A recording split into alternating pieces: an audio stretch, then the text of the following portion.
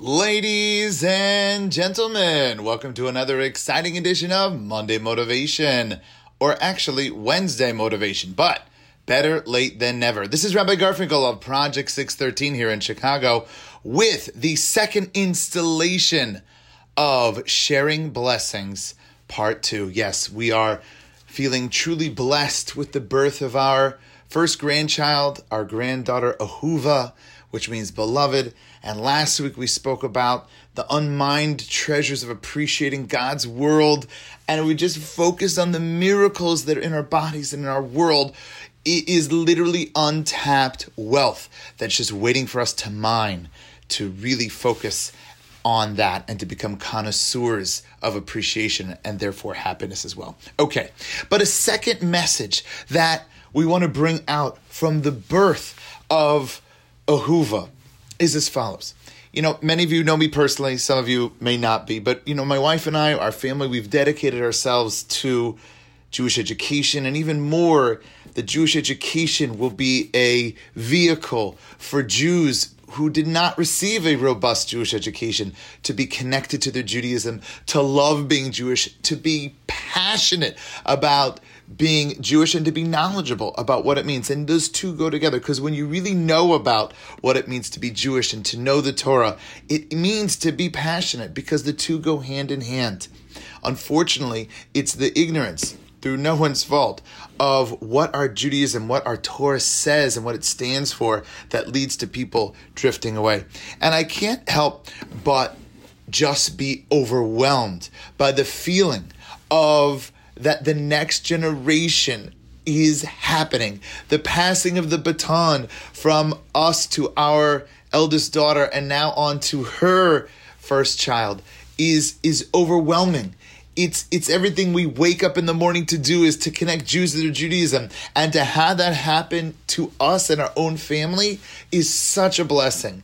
And that's really what I wanted to share. To bring this out, we actually just went to Lakewood, New Jersey, and these messages became crystallized for me. I'd like to share with you a little bit about our trip to Lakewood, New Jersey. Now, some of you might know what Lakewood, New Jersey is, and some of you might not. Well, Lakewood, New Jersey started as a little, farming town when a great sage named Rav Aaron Kotler decided to found a yeshiva there. It started off modestly. They wanted to be off the beaten track. Today, Lakewood boasts a Jewish population of over 110,000 Jews, all of them basically observant, Torah observant, of different shades and stripes and colors. But the major focus of Lakewood is Torah learning. And boy, oh boy, is Lakewood thriving. It is pumping. It is pulsating. You have young families bursting at the seams. Housing is being constructed not fast enough. You have yeshivas popping up, schools, shopping centers, grocery stores. Oh my goodness. If you imagine the biggest Walmart you've ever seen and have that be an entirely kosher store with everything you could possibly imagine, from basic necessities to delicacy, to wine, to schnapps, to flowers, to just the most unbelievable amenities of the physical world, combined with the focus of the most excellent and excelled aspects of the spiritual Torah learning and chesed, kindness organizations, and then the wedding halls. So each school, one of the ways that they bring income in is to have a wedding hall associated with them, so that the school doesn't only have to rely on tuition, that it actually can make money from these weddings, and that will help defray the costs. And we went to one of the wedding halls, which is part of the school. And actually, this school has two wedding halls. Well, they built a second one because there's just so much of a demand for these weddings. And these are big halls, accommodating 350 people per wedding. And you drive up there and you see the flashing lights, the Rosenberg Quinn wedding, and then the other wedding it literally looked like you're coming to a sports complex, for the basketball game, park over here. For the baseball game, park over here. It was incredible to see it. You walk in and it's a feeling of majesty. It was such a beautiful wedding. Our dear friends, the Quinns from Los Angeles, their eldest daughter got married. And I'm sharing this with you because when you're at a wedding like this, you feel the power of the next generation. The average age on the dance floor was very much closer to 20 than it was to 70 or 80. The community is young, it's vibrant, it is powerful. And the question is why? What is happening in the Orthodox world? What is going on? What is the secret sauce that is known over there that unfortunately other sections and sectors of the Jewish people are not yet plugging into or not yet plugging into enough? And it comes back to one of the favorite parts of davening that we say when we put the Torah back in the ark. And it says, and I'll sing it to you, Etz Chaim hi lamachzikim bo. Okay, now maybe the reason why the other sectors of Judaism are failing is because of that operatic cantor voice, which is so painful. Okay, but there's another camp version of this song. Tell me if you remember this one. It is a tree of life to those little fast to it, and all of its supporters are happy. Shalom, shalom.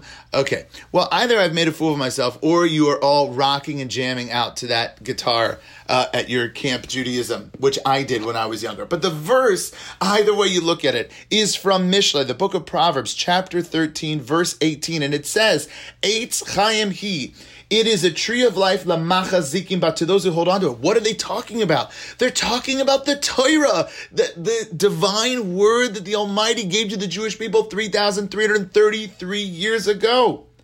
And it is a tree of life. And if you're holding on to it, guess what? You're alive. And if you're not holding on to it, you're not alive. You're not spiritually alive. You're not Jewishly spiritually alive. V'samcheya me'ushar, and those who support it financially, those who support it emotionally, those who are involved in it and support its values in a world that is doing everything it can to oppose its values, me'ushar, are wealthy. They're the truly wealthy ones. They're the truly happy ones. And I think this is why the Torah message is resonating with the next generation. Because when you hold on to the principles of life that the manufacturer of the human being called the Almighty gives an instruction manual. You go to, you buy a washing machine from Apt, okay? It comes with an instruction book. You buy any machine nowadays, it comes with an instruction book. The human being has an instruction manual, and it is called the Torah. And the Mishlei, King Solomon in his book Proverbs, is telling you, if you hold on to the booklet, if you read it, if you live it, you will live a happy life. And so therefore, at this moment when we are sharing the blessings of the birth of our granddaughter, Ahuva Rosenberg, we want to share those blessings with you. The blessings of a life of happiness, holding on to the Torah. And if you don't know what that means, then that's why we're here. Then reach out to us. And if you're listening as far, by the way, I track who listens. We have people listening in Africa, in Europe, in Israel, literally all over North America, even Australia, New Zealand. It's actually really cool. So wherever you are in the world, if you don't know what it means, why, Rabbi, I'm so excited about learning Torah and why it is the tree of life, reach out to me. I'm very easy to get. RabbiShalomG@gmail.com. I'm on Facebook, Shalom Garfinkel. Find me. I will connect you anywhere in the world that I possibly can. And of course, we'd love to have you as continued listeners here at Monday Motivation Podcast. Please spread the word. May Hashem bless each and every one of you. And may we all share in the blessings of a new baby, which will inspire all of us to connect and to hold on to the tree of life, which is Torah. God bless. Have a great day. Have a great week. And we will all talk to you soon. Bye-bye.